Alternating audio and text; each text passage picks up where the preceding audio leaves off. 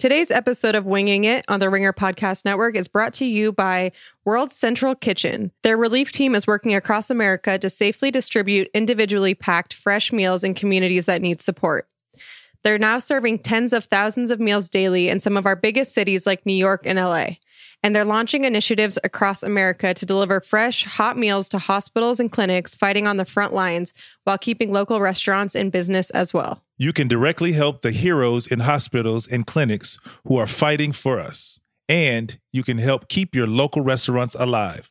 Go to theringer.com/WCK to donate. We're trying to raise $250,000, and if you have the means, it's an unbelievably great and useful cause that helps our hospital heroes, emergency workers, and local restaurants. Please give whatever you can. The money goes directly to World Central Kitchen, and it's a charitable donation.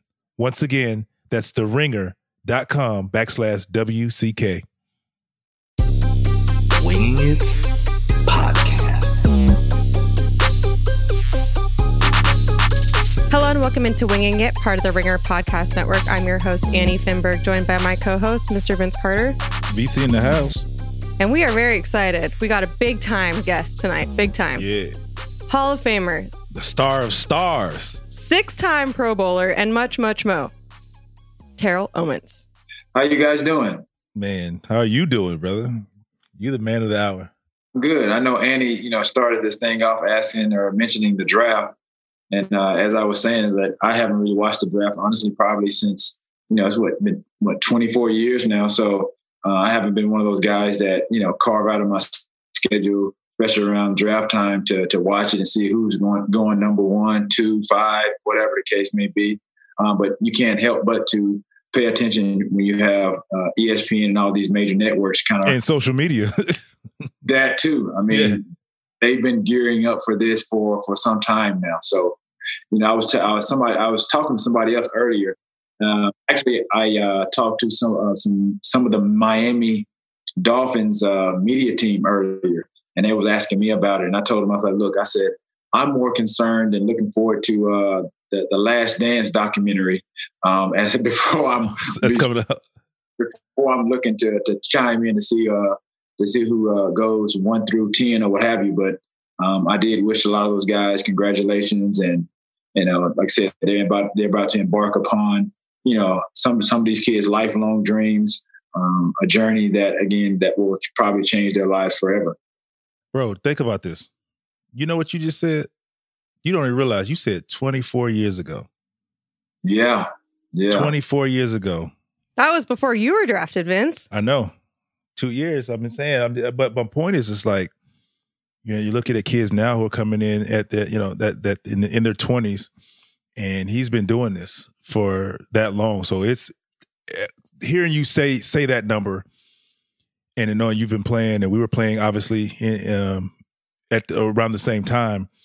It's just it's refreshing to me, because you're seeing some other people that are playing in there who 20 in the late 90s. You know what I'm saying? So for you today, let's just say today now, when you watch football, or when you go to the game, if you go, do you still get that itch? Like, you still want to play, or are you far enough removed?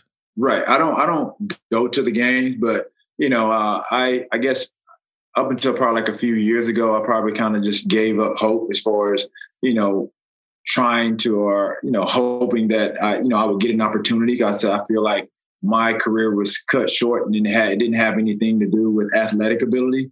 I think when people hear my name, obviously their perception of me being obviously flamboyant, all the negative things that have come with, me playing the game of football, that hindered my opportunities to further, my career. I played 15 years. I honestly felt like I could have played at least 3 to 4 more years. And so now, I was working out, training, with the idea of knowing that I could still play, because even when I played my last year in Cincinnati, and I left Buffalo, the GM, that Buddy Nix, they got the GM job at Buffalo. He basically said that I had lost a step watching the film, said I didn't have it anymore. And then I go to Cincinnati, And then I outplayed Chad, who had been there with Carson Palmer for 10 years. I was like less than 20 yards from 1,000 yards. I had 9 touchdowns. So that's not someone, that has slowed up, that basically has lost a step or doesn't have it. When you think about guys, even in the basketball world, there are very few guys that are able to extend their careers or play 20 plus years like yourself. You think of the Kobe's, the Dirks, you guys are very, very special. You're very unique individuals. I honestly felt like I'm one of those guys. I just didn't get the opportunity because of exception. But yeah, I mean, I watch guys, that are playing in the league now. Julio Jones and Antonio Brown. I'm good friends with, DeAndre Hopkins, Larry Fitzgerald, who's kind of like the last of the Mohicans. The Mohicans, yep. So those are guys, like I said, I pay attention to. I'm not too removed from the game. I do watch it. Like I said, you can't help but to be engulfed with the sport because of the social media platforms and now all the the networks. You got NFL Network, you got ESPN, you got Fox, you got CBS, and so there are the playoffs, things of those nature, and then you got the Super Bowl. So I'm not too far removed from it, but I don't really watch it on a regular basis. And I'm gonna ask you this question, like people ask me: can you imagine back in our day, late '90s, early 2000s, if social media was around? Man, I don't honestly. For me, I don't think it would have done anything from a negative standpoint. No, I'm just saying, like the popularity would have been like. Yeah, exactly. I think it would have enhanced. Yeah, I'll give you that. I think it enhanced. Kind of what I brought to the game. Had it been introduced a lot earlier, because now these kids they're more concerned about their social media than actually sometimes their actual production or being focused to the game. And so, so I feel like obviously with my creativity and what I was doing, like I would have so many, followings. You would be trending every day like you're doing now. Exactly. So now trending now for other reasons, right? Which we'll talk about. Exactly. But I'm having fun with what I like to do. And I think now people are understanding and getting to see a side of me outside of the media portrayal all these years. Like I've always been this type of guy, but nobody would ever know that because of, like I said, media journalists or what have you, they creating a narrative or what have you. But I'm like with TikTok, and all my social media I'm on, I engage with all my fans, whether it's Facebook, whether it's Snapchat, Instagram, Twitter. I'm always having fun because, this world has evolved. And so you honestly, you have to evolve with the times. Otherwise, you're just going to get left behind. You're right. So before we get into TikTok and everything, because I got a whole subject on it, but I want to start kind of from the beginning before we get through our whole show in about 5 minutes, because you got all the topics ready. But let's just talk about the two of you guys, kind of how you connected, when you knew about each other. Because you, like you said, Vince, you were in the league. Does he make you feel young, by the way? I'm just curious. No, I mean, like I said, anybody who's come around in the late 90s, I feel You're like we're all the same age. We're all the same. Like I said, it's just, coming through my time and obviously his time, he's doing his thing, San Fran, and throughout his career, 15 years. So we've definitely crossed paths, and and it's been a mutual respect. I mean, obviously you pay attention to the better players and the guys who always making plays and continuing to be on SportsCenter. So you know who they are. The unfortunate side of it to me back then, it wasn't the social media. So when you hear about guys, if you didn't see them live or you didn't have that conversation about them, you can't just go on a social media page and look those guys up or whatever. So that was the only thing. Outside of that, yeah, I've definitely, seen them, watched them play, the whole nine. To piggyback, what Vince was saying, like, we resorted to just watching ESPN highlights to kind of catch a glimpse who the greatest athletes in our country are. And so, again, like I said, I'm a basketball fan at heart. And so, I realized, as I was starting to really kind of emerge as a football player, playing under the tutelage of Jerry Rice and playing next to him and Steve Young, and, really just kind of being groomed to be the receiver that I became.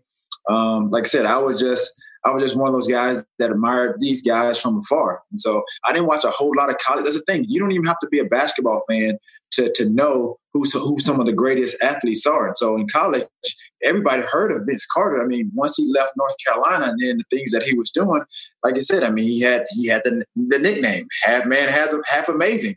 I mean, that in itself will garner any type of notoriety or attention. So, like I said, I was a basketball fan, and then obviously when he went into the NBA, I mean, he continued to grow and excel as a basketball player. Shoot, your question, to answer your question, Annie. Throughout our years, I don't know if we ever connected like that, but obviously, Dirk has a softball game in Dallas every summer. Maybe after my second year, we play, or maybe it was my first year, because I played 1 year, 2 years. But that year we connected and been cool ever since. I actually have a picture from that day. Do you? Yeah, I do. Oh, we're gonna need that for sure. We took a picture. Put that right in here. Huh? We took a picture some time ago. So yeah, I think that was the last time, or the first time that I could recall. Yeah, and that's the thing. Like with athletes, I mean, you're always, like I said, you're constantly watching each other. I mean, if you watch enough TV, you almost feel like you're connected, or that you. That's a fact. And then, like I said, I never got a chance. And like some of the people that I saw on TV, like I attended the ESPYs pretty much every year. So if you don't attend the ESPYs, that's usually sometimes one way or the that might be another way we connected, actually. Right, exactly. Yeah. So that's one of the ways that, like, a lot of athletes, yeah, that's like, yeah, I mean, that's how a lot of athletes cross each other's paths, and that's like probably like the only time here in America where all the athletes at one time are in one place, and you get to experience and see each other chit chat, and and you get to marvel at other sports and at their professionalism and how they became great. Listening to all the stories and, looking up there on stage and listening to the different people host, Jamie Foxx hosted, LeBron is hosted, like everybody. So it's a good time. So you mentioned that you're a big basketball fan, but I believe you hoop a little bit too. Is that right? Yeah. Oh, yeah. I play a little bit. I feel like I can hold my own. This dude has been in every celebrity game. You best believe you're going to see him if they got one. Every time I'm like, it's a celebrity game. I'm like, okay, I know the usual suspect. I know Kevin Hart gonna be in there. I know T.O. gonna be there. Like he's a hooper. I played 3 years college basketball, and that's what a lot of people didn't realize or didn't know about me. And so, as I said earlier, I mean, I was a basketball fan at heart. I mean, I think, Vince has his fans. Before there was Vince, there was Michael Jordan. So everybody wanted to be like Mike. I'm sure Vince had that same sentence come out of his mouth. Like everybody wanted to be Michael Jordan. So I was no different. Got to UT Chattanooga on a football scholarship on the heels of another guy. And so after my freshman year, I wanted to play basketball. I wanted to try out. But the coach wouldn't allow any guys, that he recruited to play any other sport. So unfortunately for him and fortunate for me, he got fired after my freshman year. So when the next coach came in the following year, obviously we didn't have a particularly good season. So season ended rather quickly. As soon as our season was over, I went up to the coach's office, asked him if I could try out for the basketball team. And he looked at me funny. He goes, "You do know that those guys, they were practicing." He's like, those guys down there, they're recruited to play basketball, right? And I'm like, "Yes, sir." And I'm like, "What do you mean?" He's like, well, that's what they do. He said, "Well, if you can," he's like, "I'll let you try out." But he's like, "If you can make our basketball team, that'll tell me really ideally what kind of athlete you are."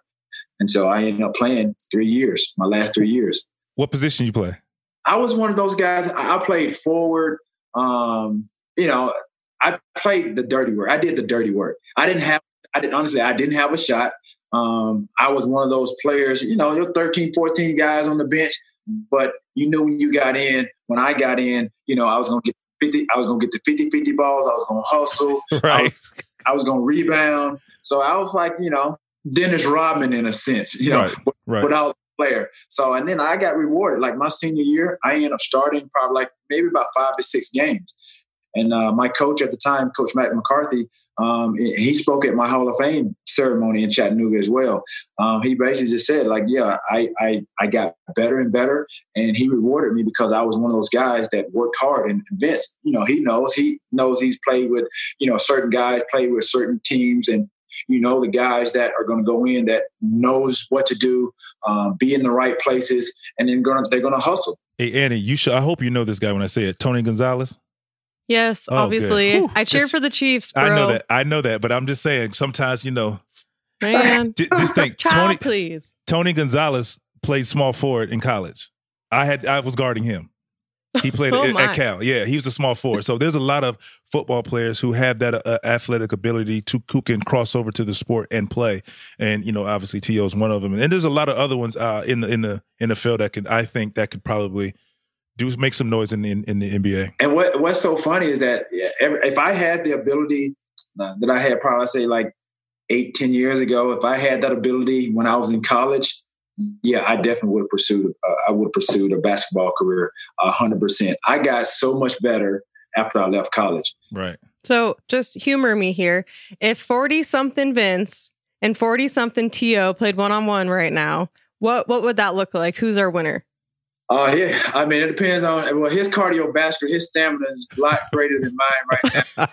I mean, I'm gonna give that edge to Vince. I'm not gonna sit up here and shoot or try to do anything that I'm not supposed to do. But that's all we're looking for. But you sound like you're a hustler. For sure. Like you're a hustler, a lockdown defender. Like, I don't know, you might catch him on a bad day. Vince, what do you think? It's possible. Well, everybody has a bad day. Everybody, I was just about to say. Hey, if I catch him on a bad day, trust me, I'm gonna take that to the bank. Right. As you should. Maybe when you go back to Florida, Vince, we might have to like organize this or a trip to the golf course. Do you golf, Tio? I'm starting to get into it. Actually, I sent an invite. I'm doing a golf tournament August 2nd through the 3rd in Charlotte, North Carolina. So hopefully I can get Vince. I think I sent you a text about it. So hopefully I can get. Hey, where's it going to be? What course do you know? Quail Hollow. Oh, man. Okay. So I'm doing it with, obviously, Boys and Girls Club, but I'm sure you'll recognize his name, Tom Fazio. Yeah. He's a designer. He's a great designer. Of golf courses. And so I ran into him. I attended an golf event last year. And so, again, we connected. And then, like I said, I'm not a golfer by any means, but when people see me play or they see me hit, they swear I got game. But that's the thing. I'm not on the golf course every day. And as I'm sure Vince can attest to, like that game right there, you have to be mentally into it and it requires a lot of practice. So yes. I don't claim to be a golfer by any means, but I'll hit some shots that make you think otherwise sometimes. That's what keeps you coming back right there. I was a full-time cart girl in the summer of 2010. So if you guys need anyone to be in charge of like the golf carts or the drinks, just let me know. Gotcha. I feel like I want to be there. Oh yeah, that's usually what just I do. Holler. I play a lot of events where I tell them I get invited to a lot. I mean, even Tim Tebow last year, and he has a spectacular event that he does in. Down in Sawgrass in Jacksonville. I mean, awesome event. And, the first year I told him, I was like, dude, I was like, I can come. Like, I can't golf. They're like, man, we don't care. Just come have a good time. And so the last, 2 or 3 years I've been going. It's been a spectacular event. And what's so funny, there's the 17th hole. The par 3. I already know. And you have to hit it over the water. Onto an island. Yeah. And so Scott, I can't think of his name. He's one of the guys at NFL Network. He was sort of like the MC on this particular hole. So I wasn't really playing the entire day. I was just kind of like hitting shots here and there. And he really called me out. He put me on the spot. And all the fans was just sitting. And I'm like, dude, it's like he started. I did see this. I saw this video, actually. Vince, I'm telling you, I probably hit maybe a handful of shots at this time. And so all the other time, I'm driving around in the car just goofing off. And he's like, yo, I'm just thinking he's going to announce me just to kind of, to the crowd. And then he calls me out. I'm like, yo, who thinks T.O. can hit it? I'm like, no. I took 2 shots. I'm not going to tell a lie. I took 2 shots. The first one I whipped. And then I got super competitive and I'm talking about instantly. And I'm like, so all along, like I've been watching people hit. I'm a visual person. So I've been watching people swing, club, this and that. We had a couple of women that were nice at swinging and they gave me a couple of corrections and stuff like that. And so literally the bet was that if I could land that ball on that island, everybody had to put $20 into a hat. And so I hit it. It went over, and landed on the green. The crowd erupted, dude. Oh, man. It was like the most awesome feeling ever. And absolutely. He made a comment. He goes like, some pros can't even do that. I was literally going to say that. Like, if you watch anybody hit in Sawgrass on the 17, that's impressive. Do you remember the distance? No, I don't know that. It didn't matter. Because the thing is, I had to get it up, get some height on it, and over the water. So it can land softly, yeah.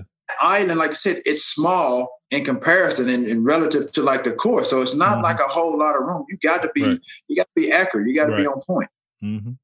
And just the fact that I knew that I did that, and I know Tiger Woods and all these other guys have played on this course and hit it, and some of them haven't even got on there. So, hey, and to add to that, you had a gallery, you had a crowd of people, which makes it even harder to do because your eye, when you look at it, the green looks small, and then you see those people on the, or I want to say the left side. I guess it was to your left. Yeah, you know, that's intimidating in itself.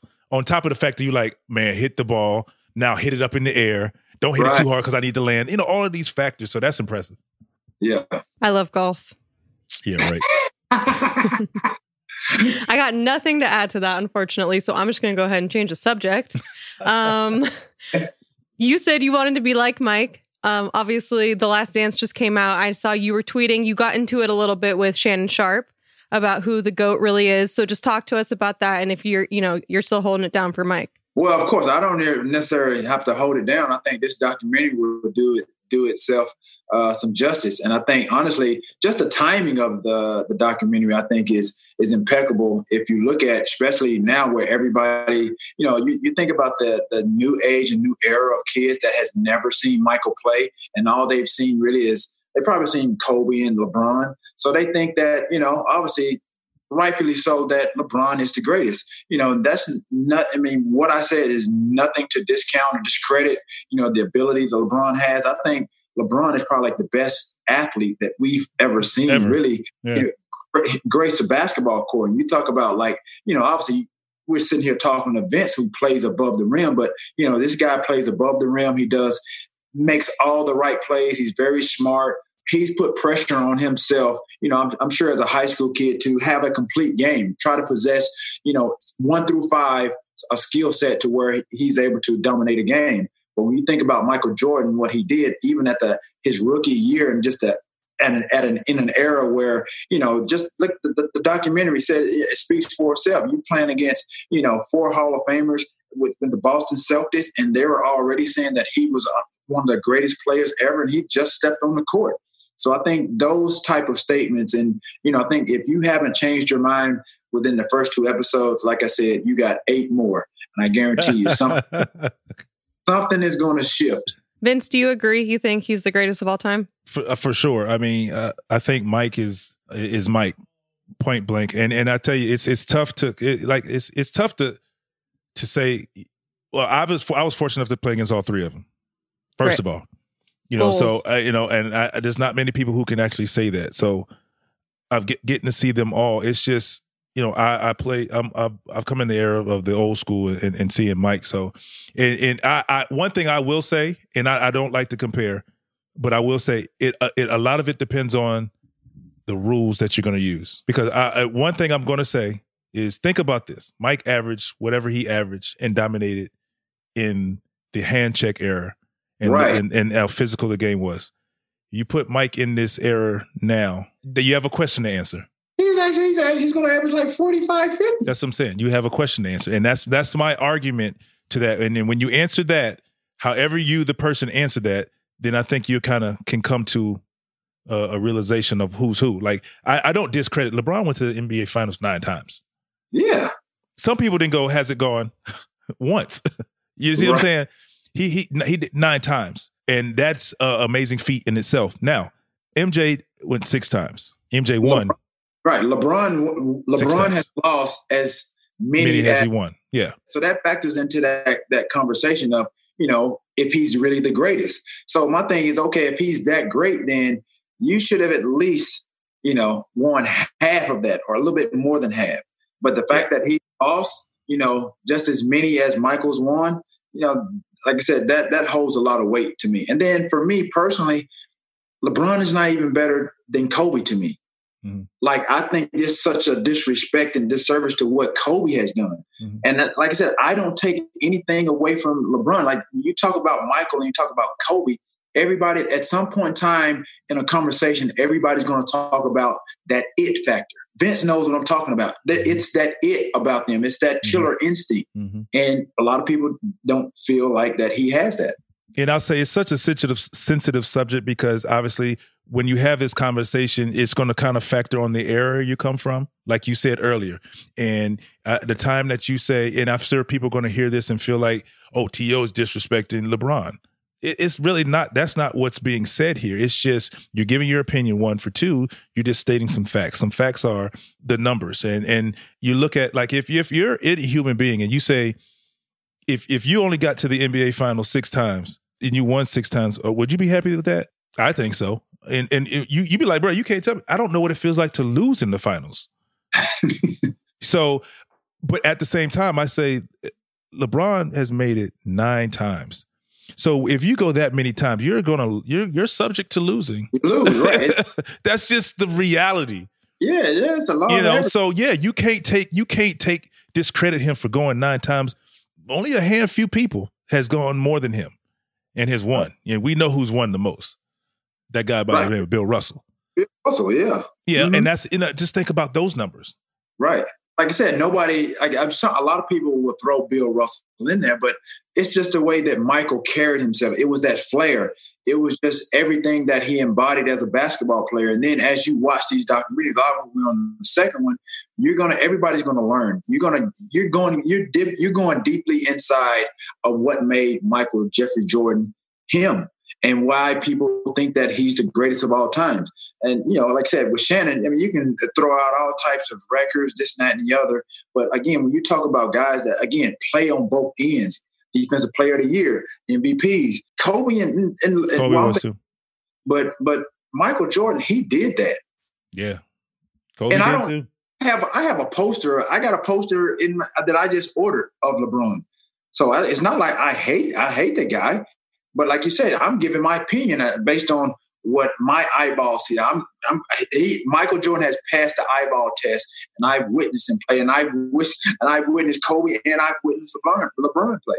Do you think that the playing on both ends of the floor, do you think that's kind of an object of the era that LeBron is playing in right now, or do you think that that's just him as a player? Defense is effort. It should be effortless. And I heard Michael Jordan say, like, when he didn't have Scottie, offensively, his game took a hit. But then, like I said, he had to find other ways to really help his team win. And like I said, offensively, if he can't do it, then how else are you going to keep your team involved if you don't play on the defensive end? And so I think that's what kind of thing helped his defensive game too, and especially when Scottie came back. He said that. What do you think, Vince? He said it. He's right.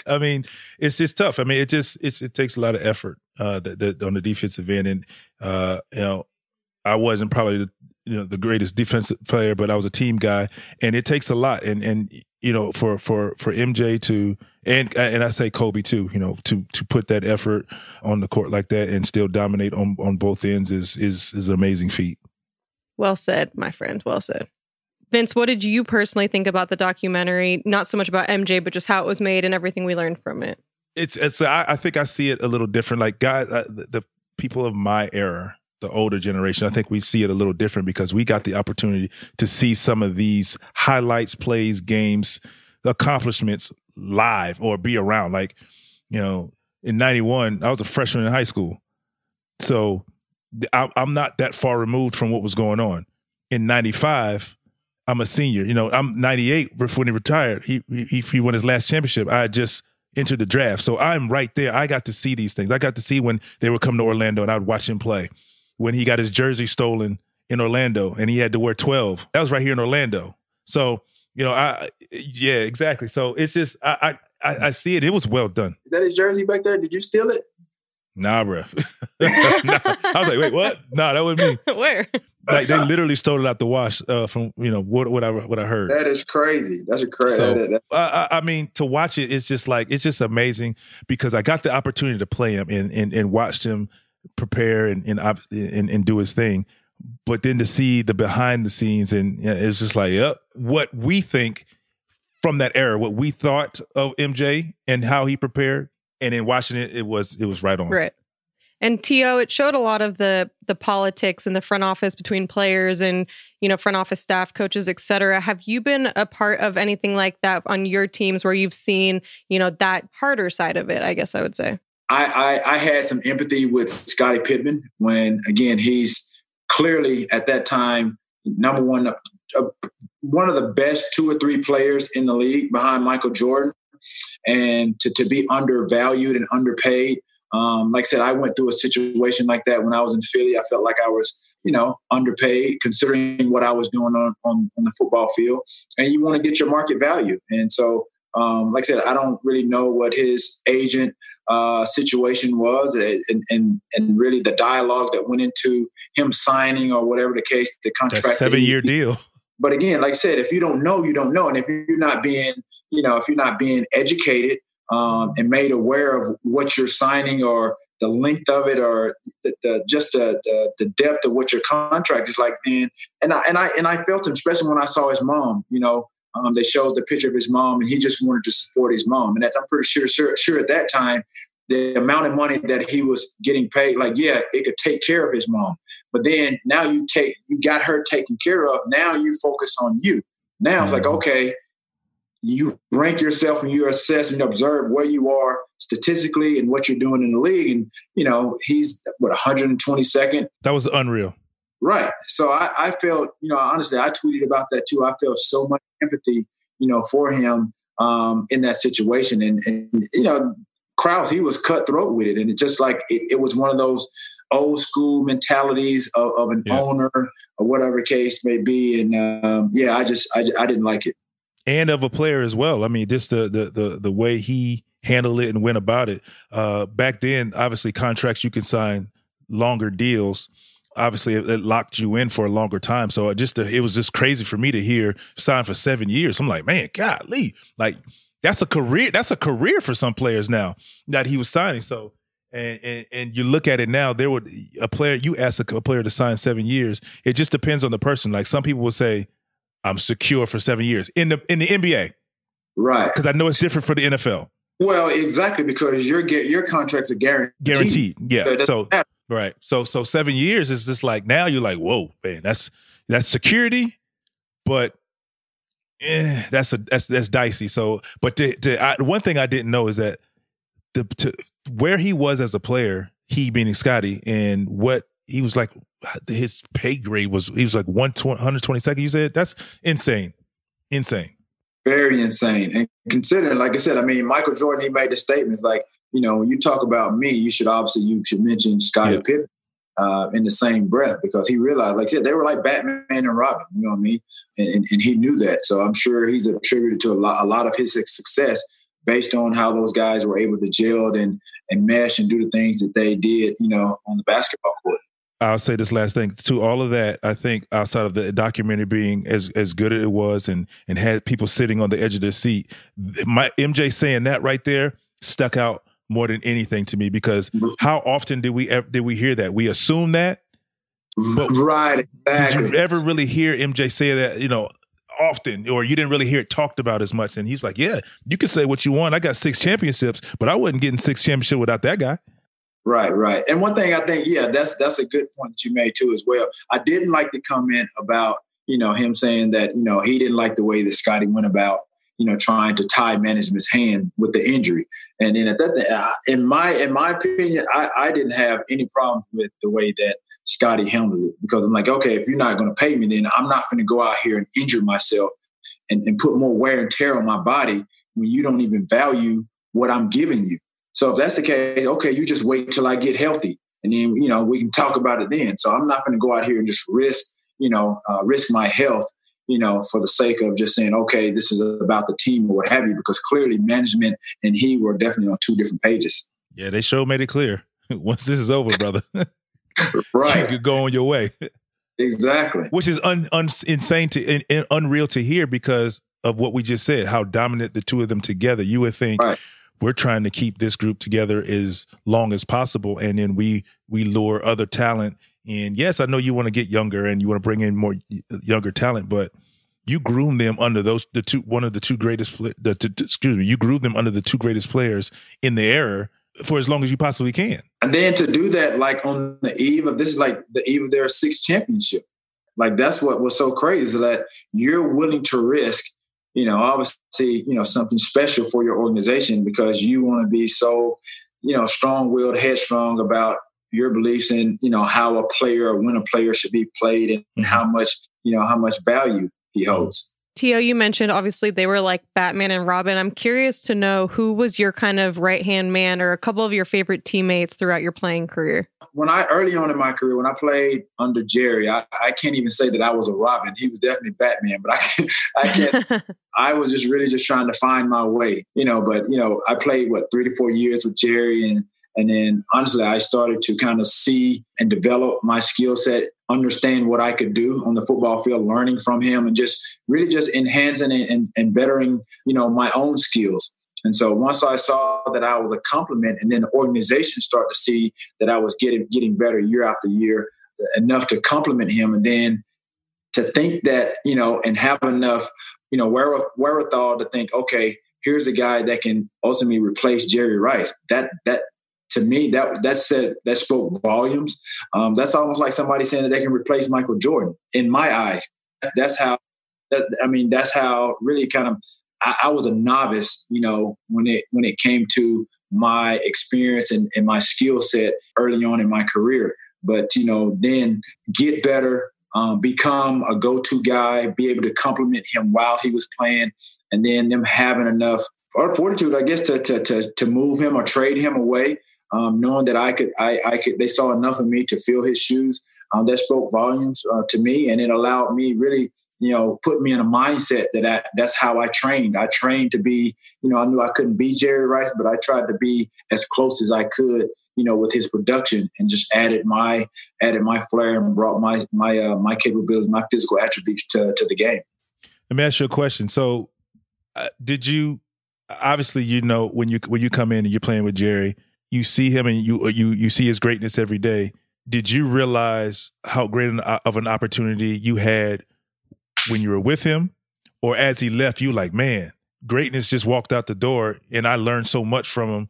When did you kind of realize that? I mean, obviously when you get there, the name itself speaks volumes, and you don't know his work, that you just can assume what you can assume. But obviously going through, you said 3 or 4 years playing with him, when did you kind of realize like that's elite and I needed that? I was always a hard worker anyway. That was one of the things that I think I just learned instinctively, just watching, my grandmother raised me, and my mom raised me, knowing that, I had an opportunity to better myself, my family, my career.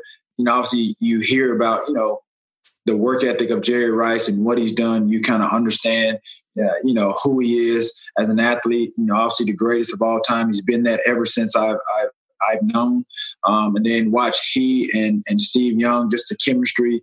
Probably his last year with the Niners was when I realized, like, okay, I can compete at a high level. It was one of those years. I think me and him, we had 1,000-yard. Like it was like nothing for him, but to have another receiver have 1,000 yards in the same season, that hadn't happened in a while until I showed up. And so you think about J.J. Stokes, who was looked upon as to be the next heir apparent to Jerry Rice. And then I came in and basically kind of just, kept making plays and kind of just moved in the foreshadows of J.J. Stokes. And so I became that guy.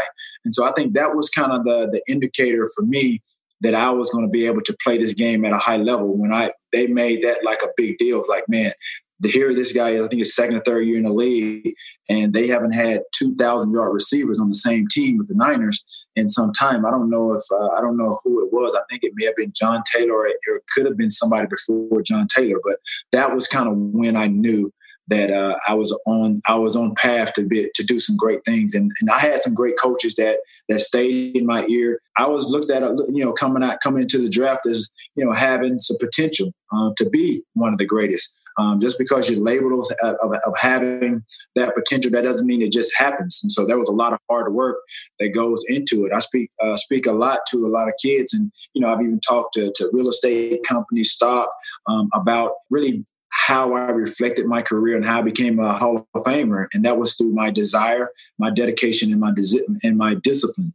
My desire was obviously to play a sport. It didn't matter what it was.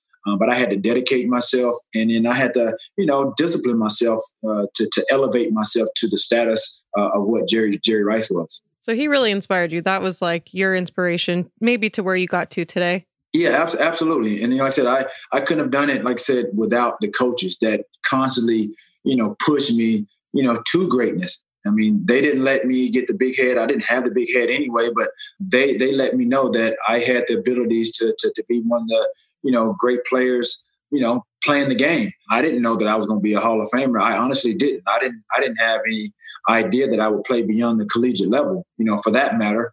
It's a telltale sign of guys that, when you think about the Kobe's, the guys like Vince that have played so many years and they're put into that great category. You have your average, you're good, your average, and you have your great. And so to be pushed in those conversations, it just doesn't happen. Vince Carter, he had natural ability, but I've seen a number of guys with natural ability come into the league and then they just phase out 2 or 3, 4 years. There's a friend of mine, I think you may know him. Yeah, he got drafted to Orlando. I went to school with him at UT Chattanooga. His name was Johnny Taylor. Yeah, I know Johnny. He lives in Orlando. Yeah. I'm talking about natural ability, right. Jump out the gym.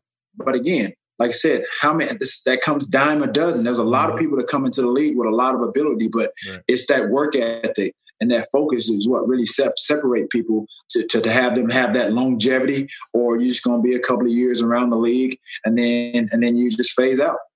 Hey, T.O., real quick, Andy, before you ask your next question, but T.O., that's one thing I say a lot on our episodes, young athletes in general, is like it's tough to get drafted. It's tough to be in professional sports, but it's even harder to stay there. And, basing off of what you just said, like that's just another testament of like, you can be as gifted and one of the best coming from your area, your neighborhood, your state, but there's a couple of other ones who are just like you around the world. And when you get into the professional ranks, when it's limited to 450 people, let's say in the NBA, like you have to learn now how to stay there, because remember, there's somebody knocking on that door who wants your place. You can't get comfortable. It's like going from high school to college, just the talent level. Just think about the talent level in high school. Then you college. When you go from high school to college, the athletes get better. It's no different from college to the pros. Now the athletes have gotten better. Now you're playing with some of the best athletes around the entire country. And so now it's like, okay, who's the best of the best? And how do you sustain? And so again, there's only a few, like I said, that gets put into that great category. And you think about the ones that, we've talked about a couple of them already that are considered the greatest of all time. You think about the Kobe's of the world, you know what I mean? Guys that left high school, Kevin Garnett, these guys, there's a lot that went into putting them on the map or in the conversations as some of the greatest to ever play the game. And so for me, I never thought I would be that guy. But again, like I said, when you talk about my desire, my dedication and discipline to be the best that I could be, I took bits and pieces of what I saw Jerry Rice do from a practice standpoint, from a game standpoint, me taking the time and upon myself to go watch film to better my skill set. These are the things, the countless number of hours that I put into the weight room, the sacrifice, that I made, removing myself from certain situations to keep myself focused in order to be one of the best receivers to ever play the game. I got a far out question, Andy. I got to ask him, and I don't know if you've ever heard this before. Will we ever, in our time, see a football player come out of high school? That's crazy. I don't think we will. I know what the rules are like they are, but I'm just saying. I say that from just a standpoint of just the physicality, and I think coming out of high school, guys, their bodies aren't mature, developed enough, right? Developed enough to sustain, some grown man hits. You know what I mean? That's a different animal. To go from high school to play in the pros, that's an intimidating as one could get, and you could be. So I don't think we're ever going to see that. I mean, like I said, never say never, never say. Right. You get some of these great athlete, to breed with a great athlete. That's no telling what can happen. True. What's the kid from the Titans? I'm drawing a blank. Running back. Derrick Henry. So I saw him in high school. I was like, bro. Yeah. Honestly, like, he looked like he was ready back then. You know what I'm saying? Right. Exactly. Hey, but like I said, nobody knows because he never got that opportunity. But looking at him, he looks like his body was ready for the National Football League. like he was a man child. Right. Right. I just had to ask that. Oh yeah, That's a great question, Vince. That's a great question. But yeah, I don't know. Like I said, you have to find some super phenom female athlete and a super phenom male athlete. You know what I mean? Because it's a joke, but everybody's like, "Oh my God!" I mean, I've heard it like, "Oh my God, what if T.O. and Serena had a baby?" You know what I mean? Right. You know? It's going to take something like that. Yeah. Right. Exactly. Right. You're talking about two phenomenal athletes breeding and obviously creating something that we've never ever seen before. And that's what LeBron kind of is. You know what I mean? So before we close, I do want to touch on what you've been doing in isolation during this coronavirus stuff. I know you are like the TikTok god now. So first of all, hey, bro, I laugh every time. You're holding it down for the 40-somethings on there because I don't know if I'd see Vince on TikTok ever, but... You never know. Okay, if you get on TikTok before you get on Instagram, I'm going to be not okay. No, that's good. Well, he's on Instagram. He's on Instagram. I mean, that's all. A bunch of green. That's all we see. Greens and him swinging, but he's on Instagram. Okay, but we need like a public Instagram where the people can engage with him, not just like the cool kids like you. One day. Yeah, to answer your question, I've been spending a lot of time with my daughter here. I have a daughter here. And so, yeah, just been spending time with her, just watching her grow. And it's fun to, you know, be a father, become a father, and just really it's so precious just to see them grow, you know what I mean? And just be around them on an everyday basis. And, you know, parenthood is something I never really envisioned. This is not my first kid, but just being around my kids on a regular basis, more so than when I was playing or, you know, working out during the off season and things of that nature. And obviously this coronavirus pandemic has enabled and allowed all of us to kind of spend more time than we could have anticipated. So, you know, like I said, and for me, like I said, just being involved more into engaging with, you know, friends, whether it be FaceTime, being more communicative, you know, texting, social media platforms. I mean, you can go on right now at any given time, the last couple of weeks, you go on Instagram and all you can see is live. Everybody's live. You know, I think it's allowed a lot of people to, you know, be more creative, especially now you have this other TikTok craze platform with TikTok. And so I've subjected myself to it. And you're addicted now. Yeah, I have to confess, I'm a TikTok addict. Oh, man, I love it. See, I told you, he's a pro. He is a pro. He is a true pro. Vince, you got any more questions for our guest before we close? Nah, man. This is great. Man, let me just say this, man. Congratulations, you know, like I said, to a hell of a career, bro. Thank you, brother. Appreciate you. Man, honestly, like I said, it's amazing. Like I said, obviously that's part of who you are, man. Amazing to see what you've done, you know, throughout the course of your career. And man, like I said, I mean, dude, not many players. Yeah, I mean, you've only one of 3 or 4 that have played 20 plus years. So that's what you, Dirk, Kobe. Is that it? Somebody else? Robert Parrish and Kevin Willis. Man, that's crazy, bro. That's crazy. To play 20 years, you know, and I mean, we talked about players getting to the playoffs, you know, winning championships. You would think that any player that have played 20 years, that they would have a championship. You don't have any championship, but like I said, he has a resume, you know, that is just, you know, like I said, you want to win the championship, but I think the things that, you know, he's accomplished throughout his career, like I said, you can be satisfied and, you know, you can ride off into the sunset and like, you know, that you've given it your all. And, you know, sometimes players, you know, you luck out, you get on great teams, or, you know, you're like a Richard Jefferson. You kind of find yourself, you know, at the end of your career, you end up on a team, you end with a championship. And so, you know, I couldn't do it, T. I promise you, man. I couldn't just from the era I came from. I couldn't ride the coattail, man. You know, I just it's sometimes you hear it like social media. You hear people talking about just go here, and just get that championship with them. It's just like, you know, when you're a competitor and you love to compete, and I've said it a million times, so this is not the first time I've said it. I just love to play. I just love to compete. I just love to be out there and more so now at this age, is so that I can still compete with guys 20 years younger than me. And I would be a miserable person if I just sat on the end of a bench and couldn't compete and give to the team that's winning the championship. But the thing is, with your ability, I mean, I get where you're coming from. That's awfully noble and admirable to hear you say that. But again, guarantee if you were to have gone to a team that was on the cusp, and like I said, I guarantee you would have been one of those players.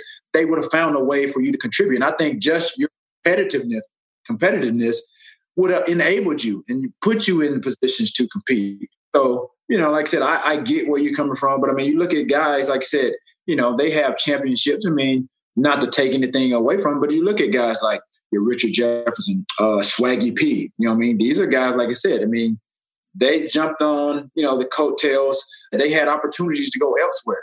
But like I said, at the end of the day, you want to ultimately win a championship. But like I said, you have your way of thinking about it, and they had to. Yeah, I don't knock nobody for doing it. It's just I just I know I've enjoyed watching you. I know when you won that first dunk contest, I was up in Oakland because I was out there. Yeah, I was in the stands, and like I said, dude, like I said, I'm sure you've heard all the compliments and everything, but bro, from a football player, like I said, having that basketball love and gene, bro, you've done a hell of a job. Thank you, I appreciate it. And congratulations. Appreciate you, brother. Always. Absolutely. Well, that's a great note for us to go ahead and close on. So, T.O., thank you so much for your time tonight. We really appreciate it. It's been really fun to hear from you. You're a guest that Vince and I have always talked about getting on. And now that we're using Zoom, it's a lot easier to get people who are across the country or, down the street on with us. So thank you so much for your time. Thank you, everyone, for listening. Don't forget to give us 5 stars. Leave us a review. T.O., you think we should get 5 stars? Absolutely. I like this Winging It podcast. I've started my own podcast as well. So I give a little shout out, a little plug. Go ahead, plug it. Get Your Popcorn Ready podcast with T.O. and Hatch. And we're probably like about 13 or 14 episodes in. This week we released the one with Jamil Hill. So okay. Great guest on. Trying to think basketball. Have we had basketball? We haven't had any basketball players, but we got some. Let me be the first then. Yeah, we got some lined up, man. We've had Boris Kojo, Bill Bellamy. We had a baseball player, Adrian Gonzalez, Rhea Murphy, Manny Santiago, who's a skateboarder. We've had some pretty good guests on. So we'd love to have Vince on when he has a chance. For sure. Consider it done. And that is a wrap with Mr. T.O. Thank you guys so much for listening, and we will talk to you next time. We out.